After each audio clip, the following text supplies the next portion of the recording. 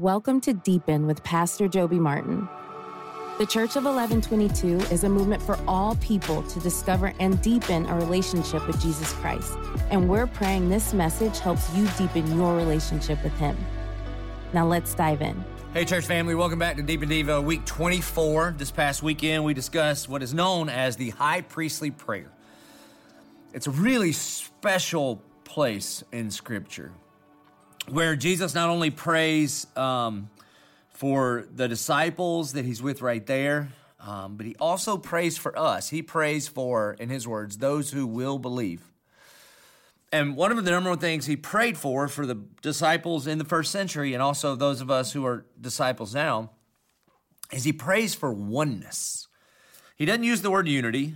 It means the same thing, I guess, but he prays for oneness. And the level of oneness that he is praying for between you and I is as close as or as one as Jesus is with the Father, which is a supernatural kind of oneness. And he said that there's a result to that kind of oneness. When believers who one day will put their faith in Jesus, that the result of the oneness of those believers from all over the world, different languages, different cultures, different colors, different ethnicities, different likes, different political persuasions, that when the church comes together as one, he says that the world may believe that he is who he says he is, that the oneness of believers matter. Now, we live in a world, especially in the last 2 years, this seems to be more divided than ever, politically, racially, scientifically. You just pick the thing, man. I think these things are killing us because all we do every day is create these echo chambers where we wake up and we only tune in to newscasts or podcasts or YouTube channels that say what we already agree with because it makes us feel better about what we believe. And I'm telling you, church, we were created for this moment. That if we would step up and be unified with one another, if we would be one, as Jesus prayed in John chapter 17, it would change everything about everything. That if we were one with one another, everybody that claims Christ as their Lord and believes in the authority of the Word of God, if we did not let race and politics and anything, whatever it is, divide us, but we were unified at the cross of Jesus Christ, the world would take notice because it would be supernatural. This is why I bring this up, because our one another is from Romans chapter 12, verse 16. Now, we've gone to Romans chapter 12 a bunch because there's a bunch of one another's in Romans chapter 12. But Paul says this, live in harmony with one another. So I've done this once before, but we're going to do it again. I just want to look through Romans chapter 12, picking it up in verse 9, to get the context of where this phrase, to live in harmony with one another, comes from. This should be reviewed for you. Hopefully it is. Romans chapter 1 through 8 is all about the gospel. Paul lays out the problem. He talks about it from the cosmos, that we are sinners. He talks about it at the heart level, for we have all sinned and fallen short of the glory of God. He lays out the solution, that God demonstrated his love for us in this, that while we were yet still sinners, Christ died for us. He talks about the infection of sin through our common father, Adam. He talks about the cure for that sin when Jesus came for whoever would believe. Then he goes personal on it. In chapter 7, what's wrong with me? What a wretched man I am. Who would save a wretch like me? Then the answer is, praise God for Jesus, because he will save. Then you get to the greatest chapter in the whole Bible, chapter 8. And he starts with, therefore now there is no condemnation for those who are in Christ Jesus. And he just rolls out the power of the gospel. And by the time you get to the end of chapter 8, he says, what could separate us from the love of God?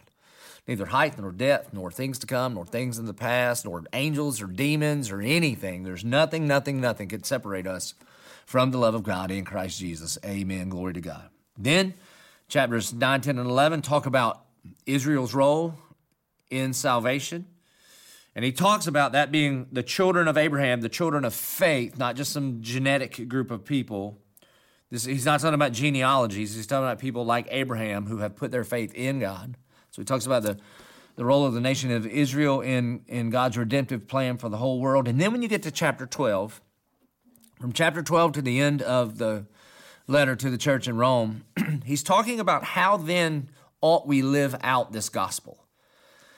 If you really do believe that we are justified not by our own works, but by this alien righteousness whose name is Jesus, if you really believe that we are saved by faith alone, in Christ alone, through grace alone, then what does it look like in the way that we live? And so in Romans chapter 12, verse 9, he said, let love be genuine. This is what it looks like for us to be Christians. Let love be genuine. Abhor, that means hate what is evil. Hold fast to what is good. Love one another with brotherly affection. That was one of our first one another's. Outdo one another in showing honor. We just did that one a few weeks ago. Do not be slothful in zeal.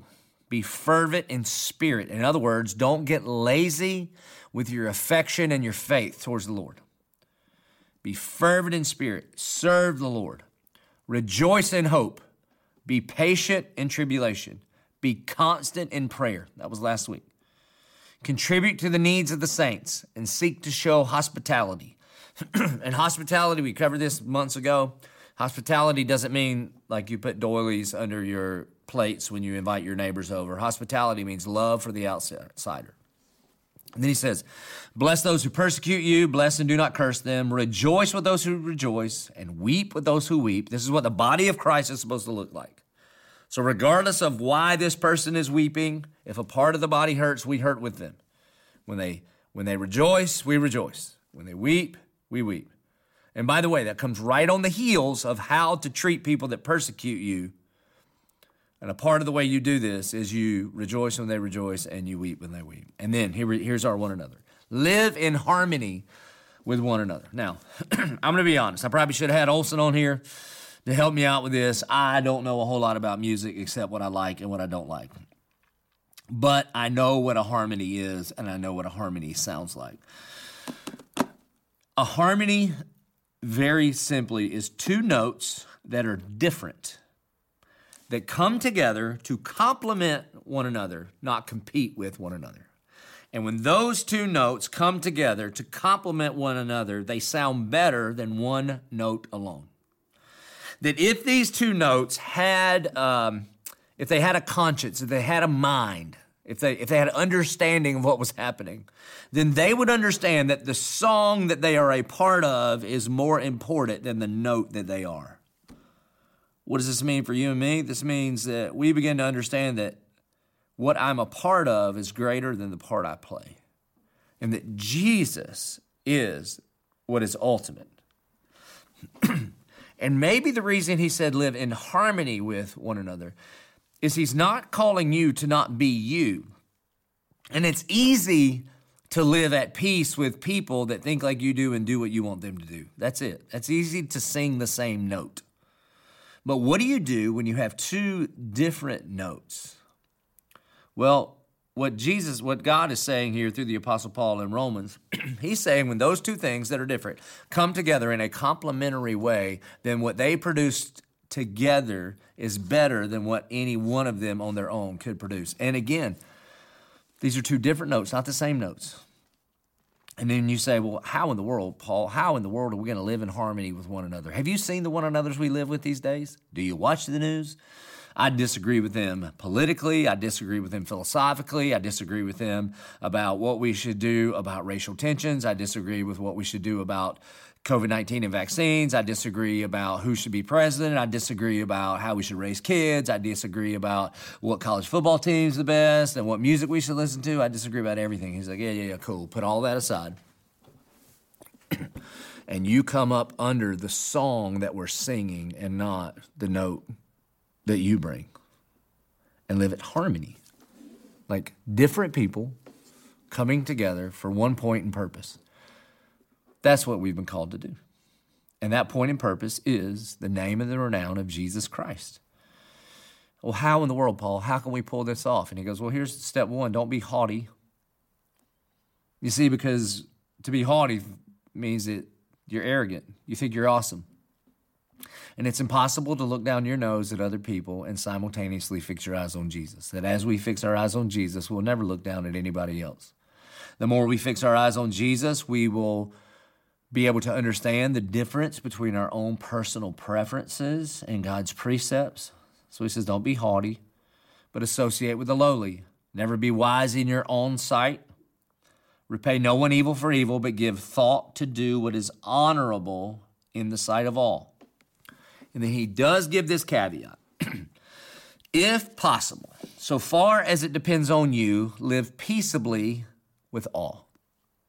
In other words, sometimes it is not always possible to live peaceably with all. Here's what I think part of what he's saying. If you were in an abusive situation, that is not a harmonious kind of relationship. You get out, you come call your church, we'll call the police with you, we will get you help. But if it is possible, because it's just a difference of opinion or a difference of philosophy, but you're rooted in the authority of Scripture under the blood of Jesus, knowing that the Father loves you and we have the Spirit in us, then, if possible, so far as it depends on you, live peaceably with all. Beloved, never avenge yourselves, but leave it to the wrath of God, for it is written, vengeance is mine, I will repay, says the Lord. In other words, yes, we should fight for justice, but ultimately justice will roll down when Jesus comes back. To the contrary, if your enemy is hungry, feed him. If he's thirsty, give him something to drink, for by doing so, you will heap burning coals on his head. Do not be overcome by evil, but overcome evil with good. It seems to me that what this world wants to do is to overcome the church by evil, and the evil that the world wants to overcome us by is division. To divide over things that are not central to the good news of the gospel of Jesus Christ.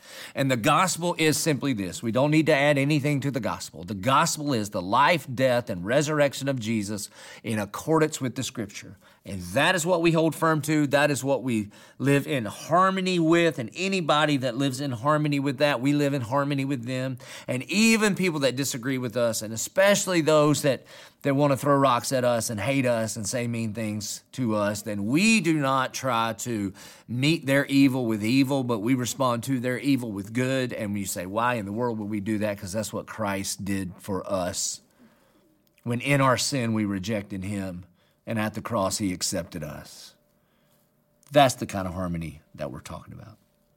May we all tune the instruments of our life to the tuning fork of the gospel of Jesus Christ. And if we're all tuned to the good news of the gospel, and the gospel needs no modifier, it's just the gospel.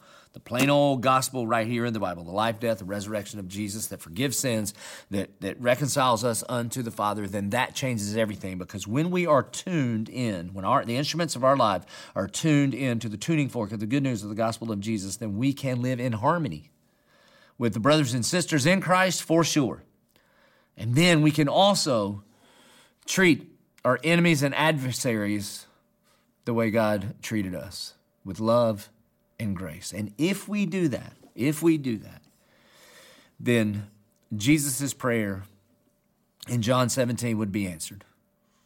That as we were one, and we loved one another, and we even loved our enemies, that the whole world would know that he is the Savior and we are his followers. Let's pray. Dear Father in heaven, Lord, I pray against the enemy and his evil schemes, the schemes that come through YouTube channels and podcasts and network television that just create echo chambers that just feed the flesh that we have. And Lord, I pray, Spirit of God, that we would be above the fray. Lord, I pray that we for sure would fight for justice, that we would love the widow and the oppressed and the orphan. God, we would stand up for those that don't have a voice for themselves, absolutely. But that would only be as a result of the good news of the gospel of Jesus Christ. And Lord, I pray by the power of the Spirit, Holy Spirit, right now, would you convict us of anyone that we are not living in harmony with, any part of the family that we are not living in harmony with. And God, just as you reconciled a traitorous race unto yourself, may you reconcile us one to another. And Lord, I pray that as this world that is watching sees this kind of unity around the cross, that they would know that you are who you say you are, and that we are your followers. We pray this in Jesus' name. Amen. Thank you for joining us for Deepen with Pastor Joby Martin. If you're looking for additional resources to help you further deepen your relationship with Jesus Christ, visit coe22.com/resources. We're praying this message you heard today helps you experience God in a unique and fresh way. And as always, be free.